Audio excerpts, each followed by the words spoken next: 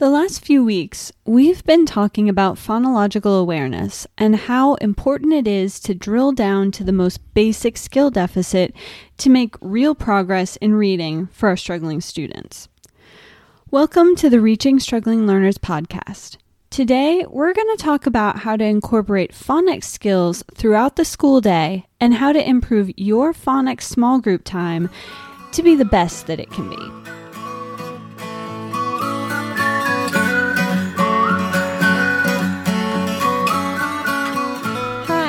I'm Jessica Curtis of Teaching Struggling Learners. I'm a boy mom and a veteran teacher.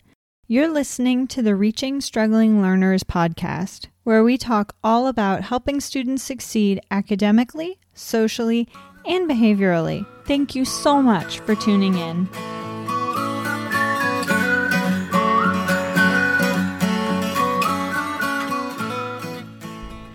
Phonics small group time tends to be either the best or worst part of many teachers' days. When small group time is run well, the transitions are seamless, and the students really get just a lot of important intervention time. When it isn't run well, the frustration is real. It's really real. So what do we do to make sure that phonics small group time is effective and doesn't make us rip our hair out?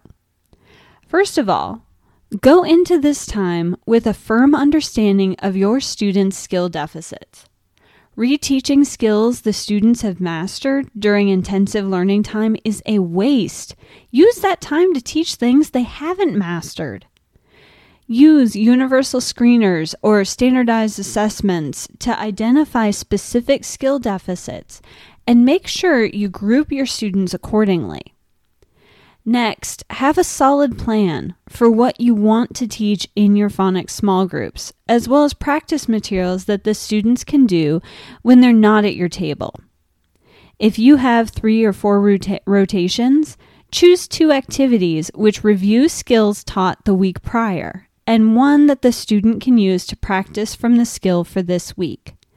This is going to help the students engage in the meaningful activities while emphasizing the progress they have made. Students are more motivated to do work that they know they're able to do, so practicing skills from the previous week helps to solidify that learning while building overall confidence. Now, a little aside, I know all of us get just kind of bogged down in all the things with, planning and all the materials that have to be done. But your small group time is not the time to start winging it. You don't want to be the person that sits down at that table and goes, I guess we're going to work on today. Go into your small group intervention time with a plan. It is going to make massive results for you and your students. When you're planning your small group instruction, check for any prerequisite skills that could help to make this new skill easier. For example, practicing manipulating initial sounds in words, which is a phonemic awareness skill, before teaching word families helps students to better grasp the more complex phonics skill. Starting out a lesson with a success helps, it just builds up the students. It keeps them motivated and engaged in what they're working on.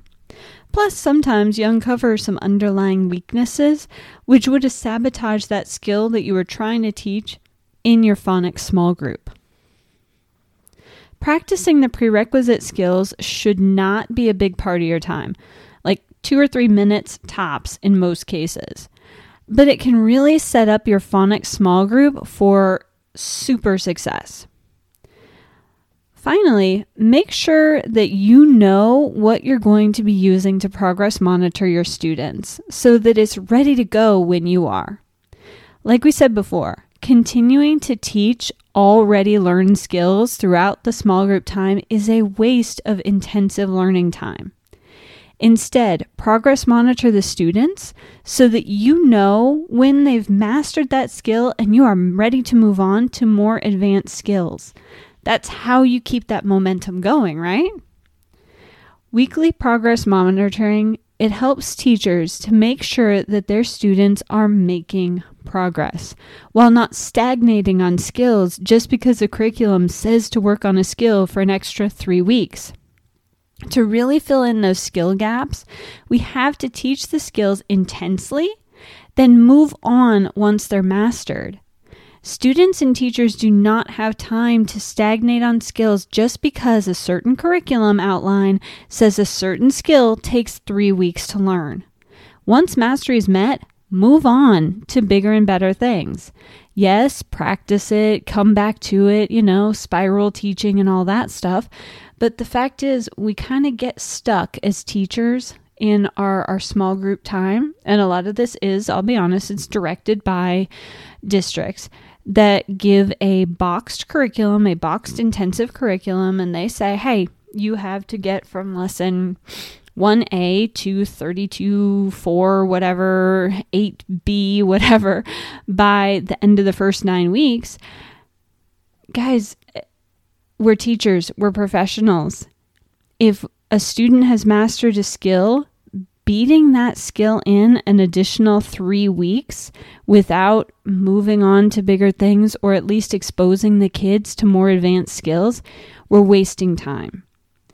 And as a school system, we've got to stop depending on boxed curriculum, formulaic curriculum to just tell us what to do. We know our babies. We know our students. We have to start using our progress monitoring data in intelligent ways to make the best decisions for our students so that they can make the fastest, most effective progress possible. All of this helps students to keep moving forward. They see their own progress, seeing the results of their hard work and their increased reading abilities on their grade level text. That's always the key. We're trying to get these kids on grade level, right? Okay. So having a procedure from transitioning from one task to another, as well as what students should do if they have questions or get their work done early, that's some things that we need to talk about too.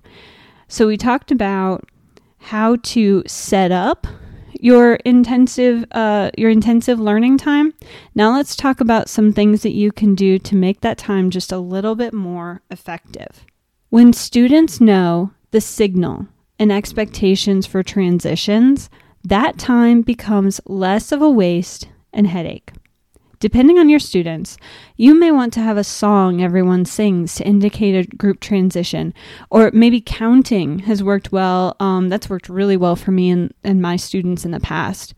Make sure you practice the signal, whatever it is, and the transition a couple times and make a game out of it. Let them, hand out stickers or whatever to whoever transitions the best or the most quickly or most effectively.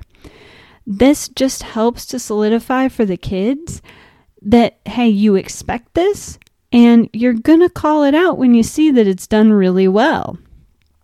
Teaching students what you want them to do when they have questions or get done early, it helps prevent those students from interrupting you so many times during your small group time, right?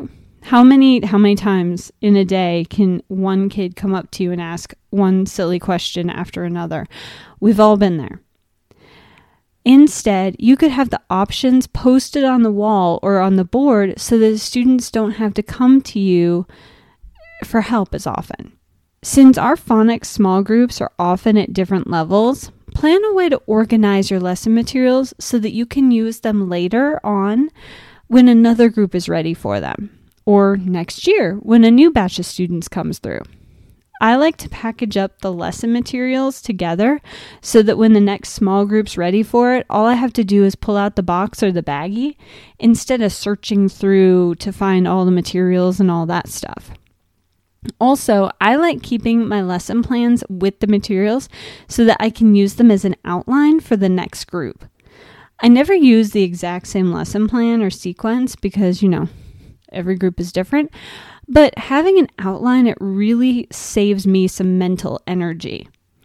It's really helpful when I'm thinking about what prerequisite skills to use to support the new skill like we talked about. If I don't even have to think about it because it's already in my plan and the materials are there, that just makes my life so much easier. As always, I strongly encourage teachers to collaborate on their phonics small group planning, or any small group planning, quite frankly. Even if you choose not to follow the plan exactly, it is so nice to have a jumping off point, kind of like those outlines that I just talked about. Having an outline, an example, something to start with makes filling in things that work especially well for your students really easy. When we work together and work smarter, not harder, not only do our students perform better, but our phonics small group time, it just becomes a thing of joy instead of a thing of just horrible frustration. Next week, we're going to talk about ways to improve vocabulary in the lower grades. I'm excited for the next couple weeks because we're going to work on specific ways to help our students master skills and make some really massive progress this year. Until next time, may your coffee be strong, your summer long, and your time off relaxing.